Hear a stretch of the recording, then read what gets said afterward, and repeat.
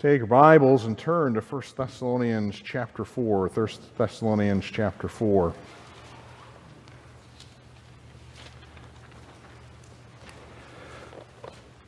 There's a passage of Scripture that is one that, just from a cursory glance, doesn't really make a whole lot of sense.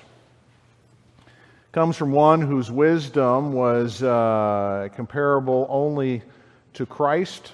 You say, who's that? A man by the name of Solomon. Solomon was given the gift of wisdom by God to be able to administrate skill in living, but he wrote a book that was a book that almost sounds like it was written at the end of his life, and it was designed to get young people to think about their Creator in the days of their youth. That's what Ecclesiastes 12 says. But one of the things that it says right in the middle of it is one that is startling, and it says this. It's a comparison statement. It says, "It is better to go to the house of mourning than to the house of feasting, for that is the end of all men, and the living will lay it to his heart." What it's saying is that it's better to go to a funeral than it is to a party. I mean, that doesn't make sense. Why is it better in any estimation? And if you were to give people a choice on the street, which would you rather go to? Hands down, it would be the party. But in wisdom, Solomon says, it's good for you to have to go to a funeral. And you say, well, why is that? Well, it's because of something that occurs when that event takes place and you're faced with it. It's that serious questions are asked. Okay? At a party, you can ignore. You can drown your sorrows, as the world would say. But the fact is you can escape the realities of life and the thinking about it. But when you come to a funeral, there's sobriety. There's a seriousness, and it's at that point that serious questions are asked, and hopefully they're answered. It was in 1 Thessalonians chapter 4, a time in the church congregation at Thessalonica that there was a seriousness going on in their own soul. There had been members of that church, even though it was young. It was not, we would say, an old church, because at this point it was only a couple of years since it had started, that members of that church had died. Whether it was due to persecution or just by natural causes, they had passed away, but they had passed away. And that had caused in some of the believers thinking to go, well, what's next? How do these things, what's next when it comes to someone dying? What's next for them? We're still living. The Lord, in their mind, the Lord could come back at any time. And they were thinking this, but they're thinking, okay, what happens to those that have died in Christ, have died and gone on before? What happens to them in the future? These are serious things. It's a matter of life and death, or eternity, or separation from God. They began to question what was going on. And in a church, as we've had this series, in a church that is attempting to connect with the world, but are attempting to connect with one another, this is a serious thing. What happens to those that go before us? What happens in the relation to the returning of the Lord? They were a young church. People had saved or died. What happened to them? The concern of the Thessalonians was not simply wrapped around the destiny of the deceased, but rather the relationship between the resurrection and the rapture of the believers. But what you have is that there's probably some false doctrine or bad teaching that had come in, that they were, not right in their thinking. And for the Apostle Paul writing this letter, there were several things that he puts down in this section, especially in chapter 4 and 5, that are things that concern him, that he sees are things that are worthy of his writing back to this church. They were getting some things wrong on what's going to happen. And the event that was talked about here is known as the rapture. But a cursory look as you go through verses 13 through 18, you don't see the word rapture. I mean, that's the event that is spoken of, and you go, okay, where do we get this idea that this is talking about a rapture? Well, as you read through the passage, you are going to see in verse number 17 this statement, caught up together. That word caught up was translated, originally written in Greek, but it was translated into Latin. It's one of the first languages used by the church for a number of years. People were using this in the church, and so they had Bibles that were in Latin. And the word in the Latin for being caught up or snatched is the word rapture. And so that's where we get this term, the rapture, from. It is a term from our Bible, that is from the language of the Bible, but it's from using the Latin Bible that we get this term rapture, where we could just call it the catching up or the being caught up, whatever you want to call it. But that's the event that the Apostle Paul declares. And for us this evening, hopefully we get a better understanding of what's going to happen at the rapture. What is it? What's this event that's next for those that have died in Christ and those that are alive in Christ? This event called the rapture. Let's look at verse 13, read through to verse 18. It says this, "But I would not have you to be ignorant, brethren, concerning them which are asleep." Now understand that term asleep. Okay, that's talking about people who died. Okay, that's the term, and we'll explain what it doesn't mean, but that's what the term is used here as. "Them which are asleep, that you sorrow even as others which have no hope. For if we believe that Jesus died and rose again, even so them also which sleep in Jesus will God bring with him. For this we say unto you by the word of the Lord, that we which are alive and remain unto the coming of the Lord shall not prevent them which are asleep. For the Lord himself shall descend from heaven with a shout, with the voice of the archangel, with the trump of God, and the dead in Christ shall rise first. Then we, which are alive and remain, shall be caught up together with them in the clouds, to meet the Lord in the air, and so shall we ever be with the Lord. Wherefore, comfort one another with these words." The Apostle Paul starts off this section and acknowledges the fact that ignorance about future events is not an unusual thing.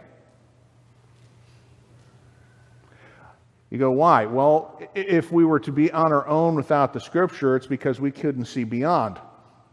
We couldn't see what's next, and if people don't have the Scripture, they can be confused. And so sometimes, as the Apostle Paul declares here, ignorance is just simply maybe due to a lack of teaching. You know, we don't know exactly what went on in that short period of time that the Apostle Paul had to be with his church and what he got to explain as far as doctrine and teaching, but it may very well have been that the time that he had to talk about this event wasn't very long, and perhaps some had missed out on this. They were ignorant because of lack of teaching, or sometimes people can be ignorant about what's going to happen in the future because they forget. I mean, that's not an unusual thing either. People are forgetful, and we tend to think of ourselves as being a better memory keeper than we really are. We forget a lot of things, and it could very well be that some of this congregation had just plain old out and out forgot what he taught them, what he had told them, but that sometimes happens with people when it talks about future events. They just don't even know. And sometimes you could have people who are ignorant, and it's due to, I would put it this way, errant conclusions or logical jumps. You know, they simply say this and they go, well, this must be the case and this must be the case, and they may be using background. I mean, these people were coming out of a culture that believed that matter was evil. You know, what does that mean? They didn't believe the body went anywhere. That's why the Apostle Paul had for a lengthy time in 1 Corinthians 15 talked about the resurrection. You had a group of people who their worldview is this, is that the soul went somewhere, the body just stayed in the ground and deteriorated because all matter was evil, and there's no way that that could go to heaven. And that was their thinking. And you go, well, where are they getting that from? It was a bad start. They had a wrong thinking beforehand, and they logically came to the conclusion, well, people are buried in the ground, their body doesn't go to glory. The Apostle Paul had to fix some of that. And so when it comes to future events, there are sometimes people that just come to conclusions, out of their own thinking, but they're wrong. They're errant and bad. And the Apostle Paul is answering for these people the issue. The issue is not so much the rapture itself. Okay, that's not really the issue. The question is, what happens to those that died in Christ? They kind of remembered the fact, well, the Lord's going to come back and take us. But what about those people that, in their mind, they're going to miss out because their body has been put in the ground. Their soul may be with God, but what happens to that body? Does it just not come forth or the like? And that's the major issue about these individuals that are described as those that have died through Jesus or the dead in Christ. Understand, when a person dies, the Apostle Paul was very clear that their body was in the ground, but they were not asleep in the sense of in some sort of state of, suspended in animation, as you might put it, or just kind of shut off for the time that they're in the ground. No, because the Apostle Paul elsewhere had made the statement, 2 Corinthians 5:8 is a good passage for you to remember. Because people go, well, where is that person? Well, 2 Corinthians 5:8 says this, Paul says, we are confident, I say, and willing rather to be absent from the body and to be present with the Lord. So that statement was probably one that Paul trumpeted to this church at Thessalonica, that people who die, their soul is automatically in the presence of God. The immaterial part of them is there enjoying the presence of God.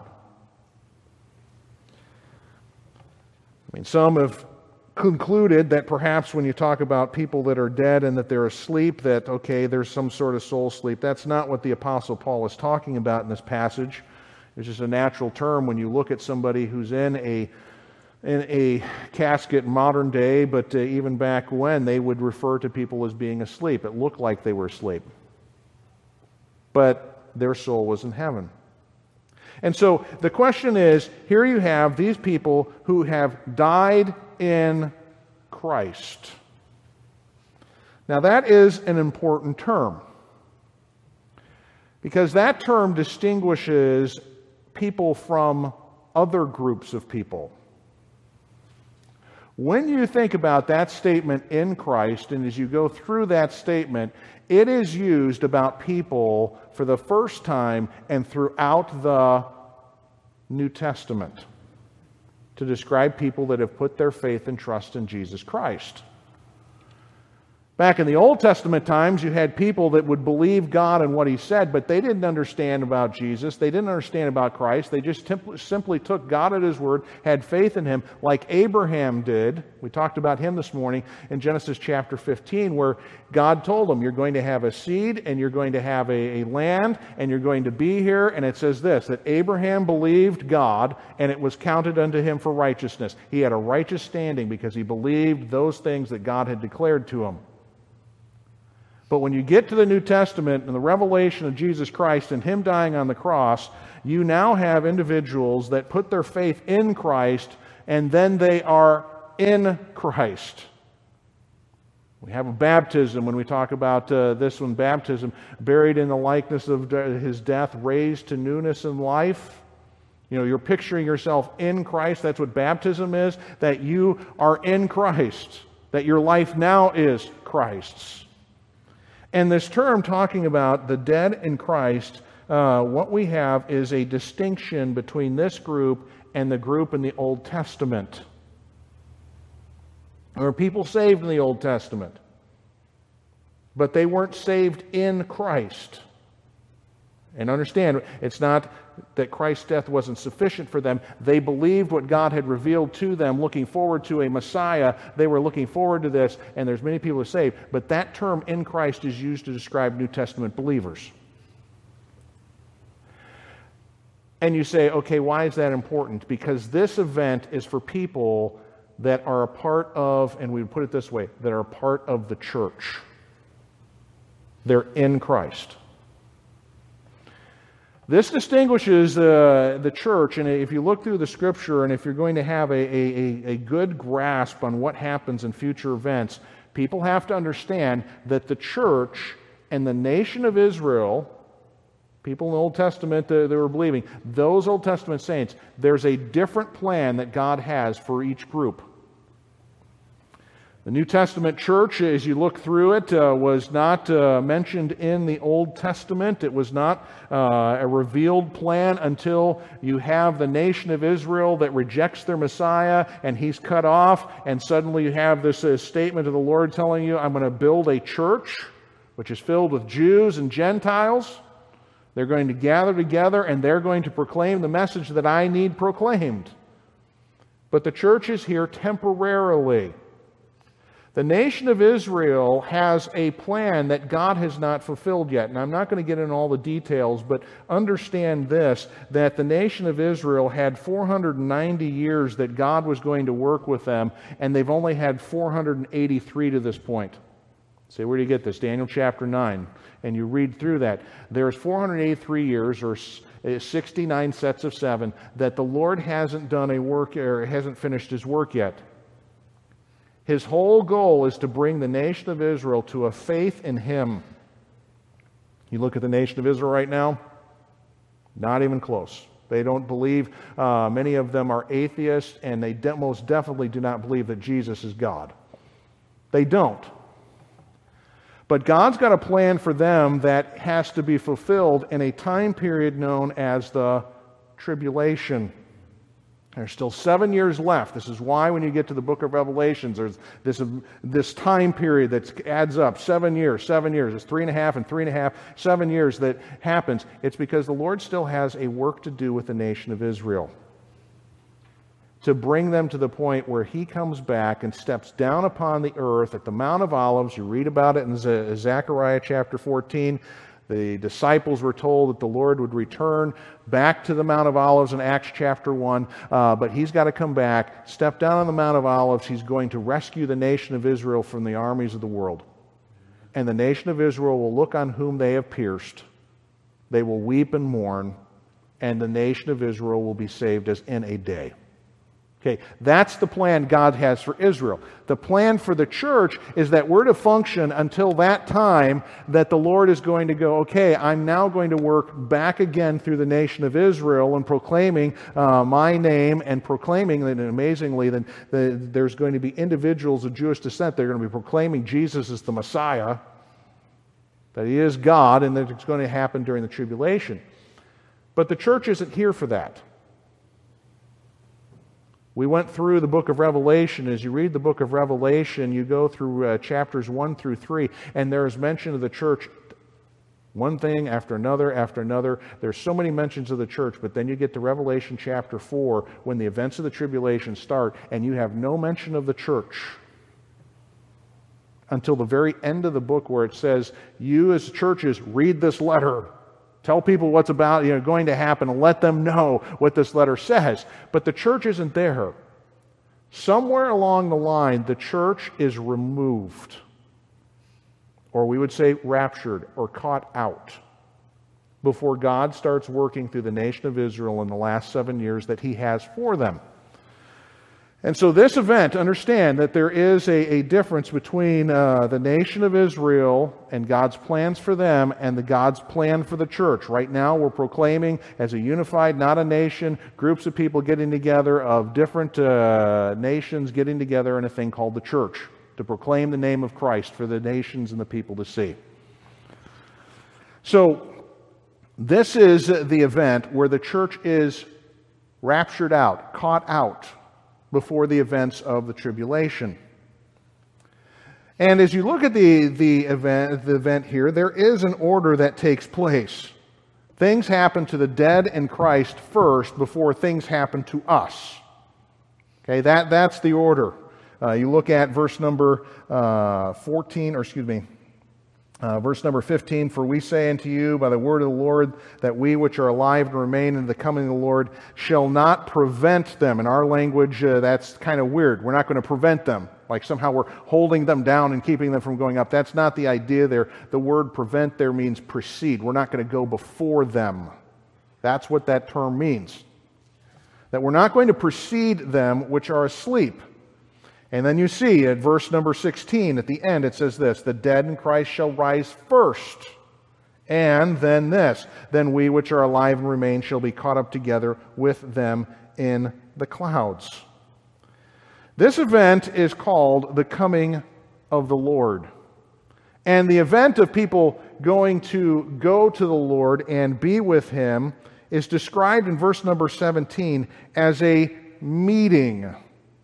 Okay, to meet the Lord in the air.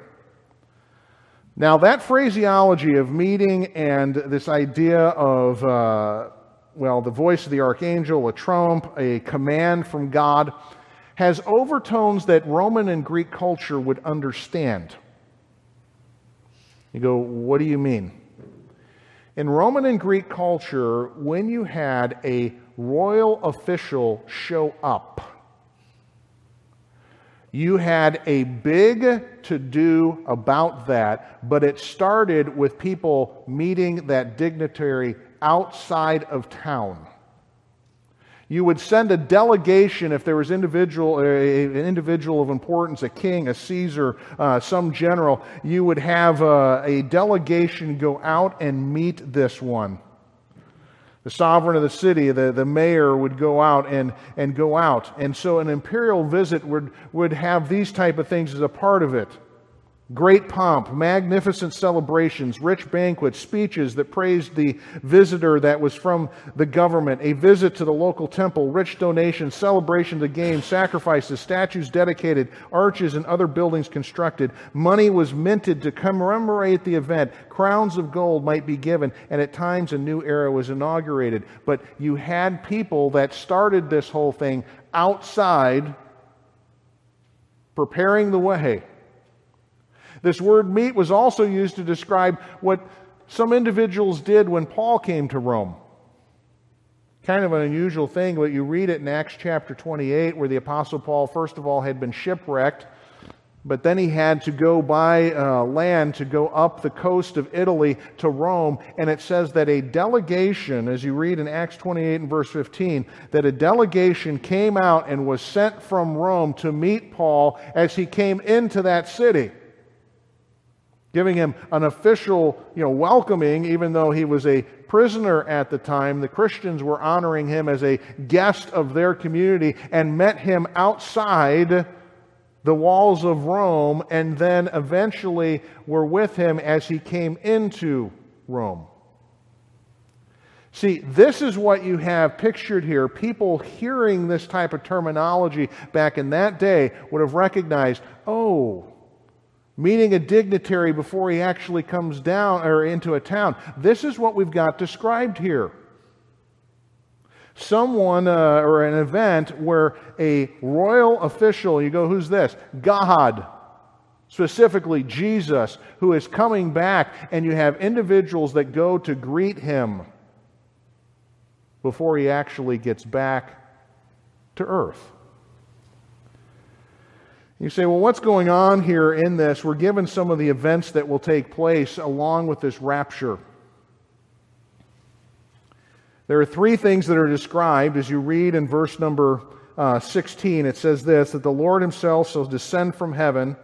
And here's what you have. You have a shout, and the voice of the archangel, and the trump of God.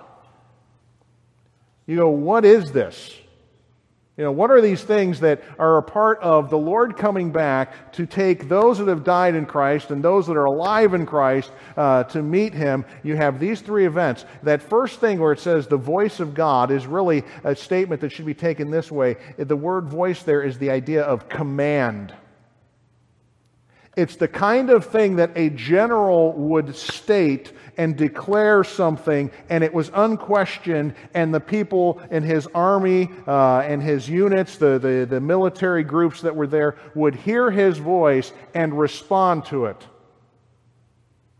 Okay, that's what you have here. You go, what is said? It's not told to us. It's just that there's a command, and it's from God himself, calling people forth. And some have simply described it. Can you imagine being at an event like the raising of Lazarus from the dead? And that tombstone is rolled away, that is moved over, and all of a sudden this statement, Lazarus, come forth. That wasn't a question or a declarative statement. That was a command. And it may very well be that Christ is calling to His followers that are in Christ, that have believed on Him, that are a part of the church, that He says, come forth. Come out of that world. Come out of the grave, those of you who are there. That may very well be what it is, but we're not told specifically what it is. But it's a command. You have, secondly, this thing that is called the voice of the archangel. You go, what is that? Okay, there's two things you have to discuss here. What's an archangel? Okay, there's only one individual that is described as an archangel in our Bible, and it is the archangel Michael. You find this in Jude chapter. There's no chapter. Jude verse 9. And this declaration that he is battling with Satan over the body of Moses, he's described as an archangel. This is one that, as you look through, that there are individuals in the book of Daniel, angels that are called the chief of the princes and the like, that there very well may be multiple archangels. We don't know. But you have the voice of the archangel, and you go, well, what's going on here? We've already had a command. Most describe it this way, that it is a sound of triumph. It's like a choir. You have this even when people are trying to, in film and in industry like this, where they have something grand where a command goes out, and then you have this choir that is, blasting in the background that is in triumph. That very well is probably what's going on. You think about what many of the angels are doing when they announce things. Thought about this when you had the announcement of the first coming of Christ.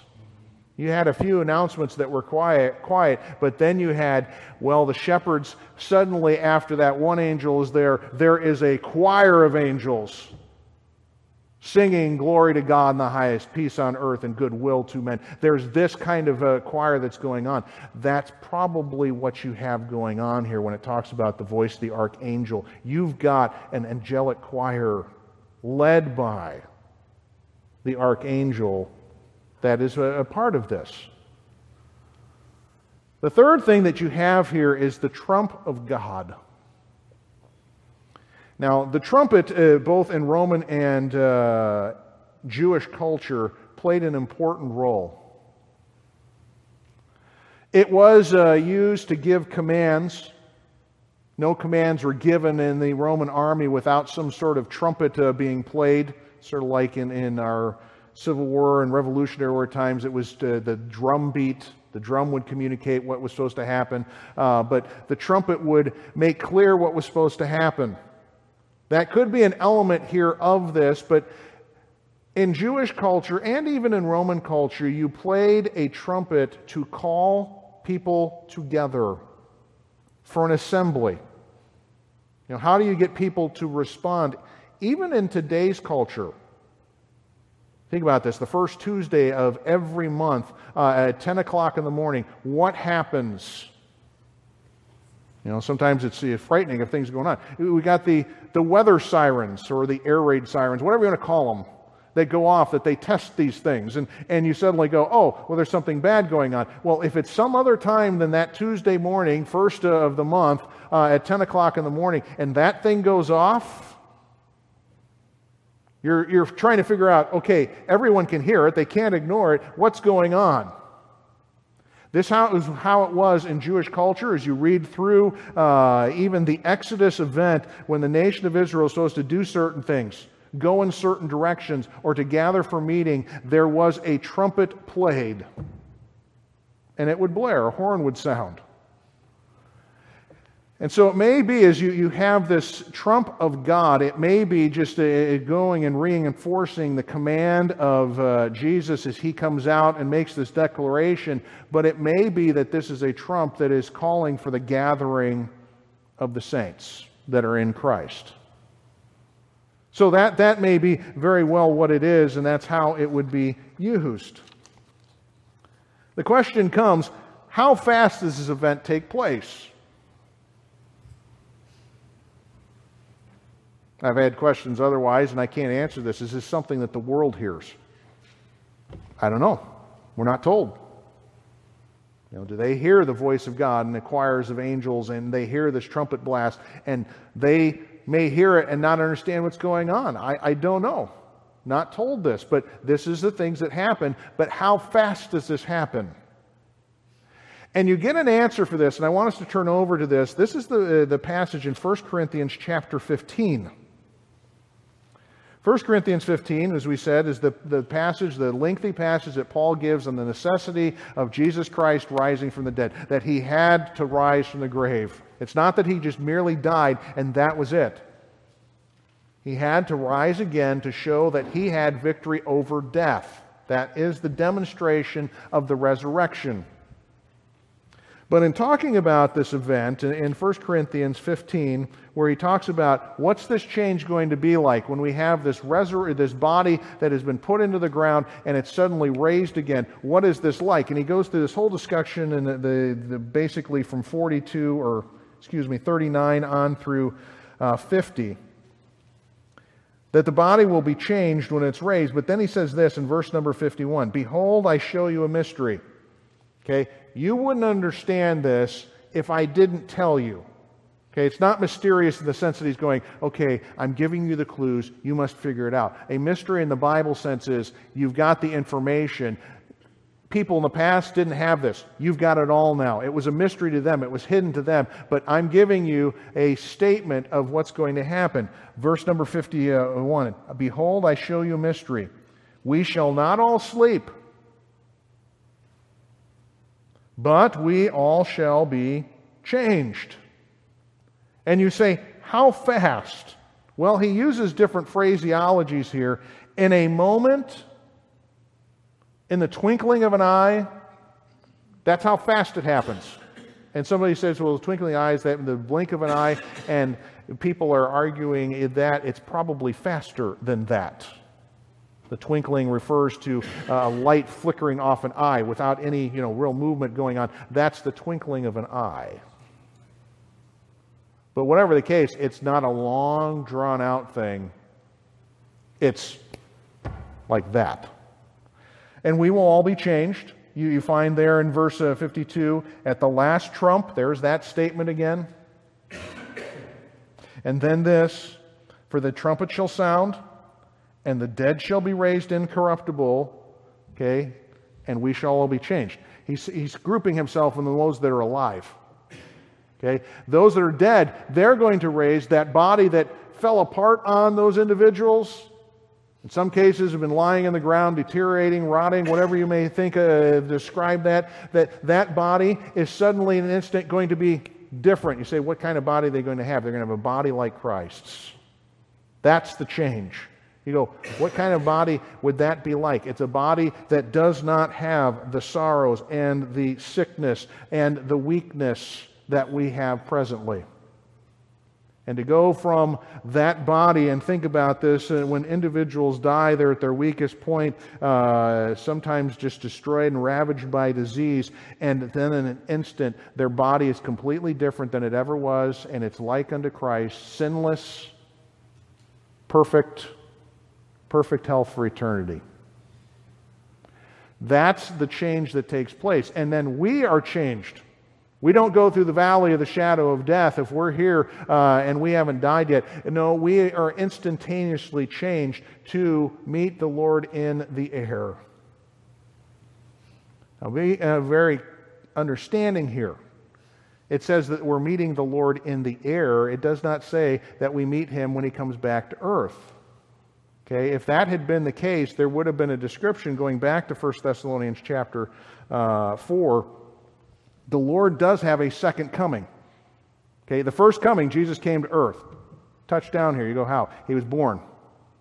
The second coming, when we use that title, we're referring to Christ coming back and stepping down on earth and rescuing the nation of Israel. That event taking place. This event takes place at we meet the Lord in the air. You go, well, what goes on? What happens during that? We're given some hints of things that happen during the tribulation that we're a part of. 2 Corinthians 5, where it is a description once again of what our body's like right now and what it falls apart, but it's going to be changed one day and be made anew. It also talks about this, that we will all have to appear before the judgment seat of Christ to give account of those things that we did, whether they be good or evil. The idea of evil there is just worthless. It didn't have value. And we're going to have to give account for this. You say, could I possibly not make it into heaven as a result of this? No, this is what you might describe as an awards banquet almost in one way. Where at that time the Lord will say, well done, thou good and faithful servant, to those that have been faithful. But there will be, I believe, for us, just sometimes where you're standing before this one who's died and given his life wholly and perfectly for us, and we have to give an account of our life. What did we do with the life that God gave us? That there will be some sorrow and some regret. But understand this, that regret and sorrow is not there for eternity, because remember this, God shall wipe away all tears from their eyes. Amen. Okay, there will be no more sorrow, no more sin, no more death. I do believe that there is some regret as there is this review, as one has to give account to God. There's another thing that it seems like that we're enjoying, is that we're part of a thing called the marriage supper of the Lamb. Okay, it talks about this in Revelation chapter 19, and you go, well, what's that event? Well, in Jewish culture, you would have understood a marriage worked this way. That the bride stayed where she was at her father's house, and what happened is that the groom would have to go with a traveling party, and it was usually at night, thus the story of the 10 virgins and having their lamps lit and everything like this. But you would go at night, and the groom would go and pick up his bride and bring his bride back to his house, his home. And what you have in this time frame is that the church is enjoying and rejoicing with being with God. It's like a marriage feast. That's the idea. You have the church, who is oftentimes described as the bride of Christ, that will enjoy being in the presence and being able to fellowship with God in a perfect way, with no glass darkly that we can only see partially what's going on and understand partially. No, then we see Him face to face. Those are the two things that seem to be going on when the church is raptured out and you've got these events during the tribulation. But understand this. Look at this statement, verse number 17. So shall we ever be with the Lord. There is never, ever a time where a person after this rapture who has been with Christ and put their faith and trust in Jesus Christ in the church age, that they'll ever be separated from God again. Ever. It's not going to happen. You'll never suffer separation from God by physical boundaries or the like. You'll be with the Lord. And this is the understanding of believers. Tomorrow I've got a funeral. I'm going to be talking about this. I was talking to Rain about this and just going, some of the things I'm talking about when it comes to this resurrection body. We're going to put a body in a tomb tomorrow, but that's not the end. He's going to be raised. He's in the presence of the Lord right now. We're looking forward to one day being in the presence of the Lord, never to leave again. Amen. To enjoy being with Him wherever He's at and be with Him. You get to the end of this passage and you go, okay, what do we do with this? Understanding that the Lord's got something coming up where He's going to take us out of this world, rapture us out, catch us or snatch us out of this world and pull us out of this world to be with Him forever. What do you do with this kind of thing? And you have Paul give his conclusion. Okay, here's what you do with the knowledge you have. Verse number 18. Wherefore comfort one another with these words. Okay, now he doesn't understand this. Okay, this is one thing. He does not say, stop crying. Don't grieve. Okay? And we are ones that are supposed to grieve, but not like those that have no hope. I mean, there is going to be sorrow in this life when you have people that you know that are in Christ that pass from us into the presence of the Lord. That is us being human. That's part of our humanity. It's part of who we are. To not grieve over the loss of somebody in this life is unusual, strange, odd. And the Apostle Paul doesn't say, stop grieving. But what he does say is this: there is at least some comfort you can take in the midst of your grief. I as a pastor, I have done funerals for people that I am pretty sure didn't know Christ. And there's very little I can say in that other than I can preach the gospel and just say, I am pretty sure the individual that you knew would want me to tell you what is in the Scripture. And I'm going to tell you today. And I give the gospel and lift up Christ because that's what people presently need. But that's about all the comfort I can give. You know, I don't make statements like, oh, they're in a better place. I don't want to give people comfort on that, but, you also understand that it's a difficult time. But for believers, I can go, that body we're putting in the ground, you've seen it ravaged by whatever disease it's gone, and you've been watching and observing this the whole time, that body that is now dead will one day be reanimated and be like the body that they never had, that perhaps was for all of its life bound by sickness and disease. It will never have that again. And for you, you ought to rejoice in this right now, that those people who have died are right now in the presence of the Lord. They are not envying us and looking back and going, I wish I was back there. It's not like the children of Israel when they had been released from Egypt and they go, oh, I wish we could have those leeks and garlics and onions and back in Egypt. And no, they're not thinking that way. They're rejoicing at being in the presence of the Lord in their soul and spirit.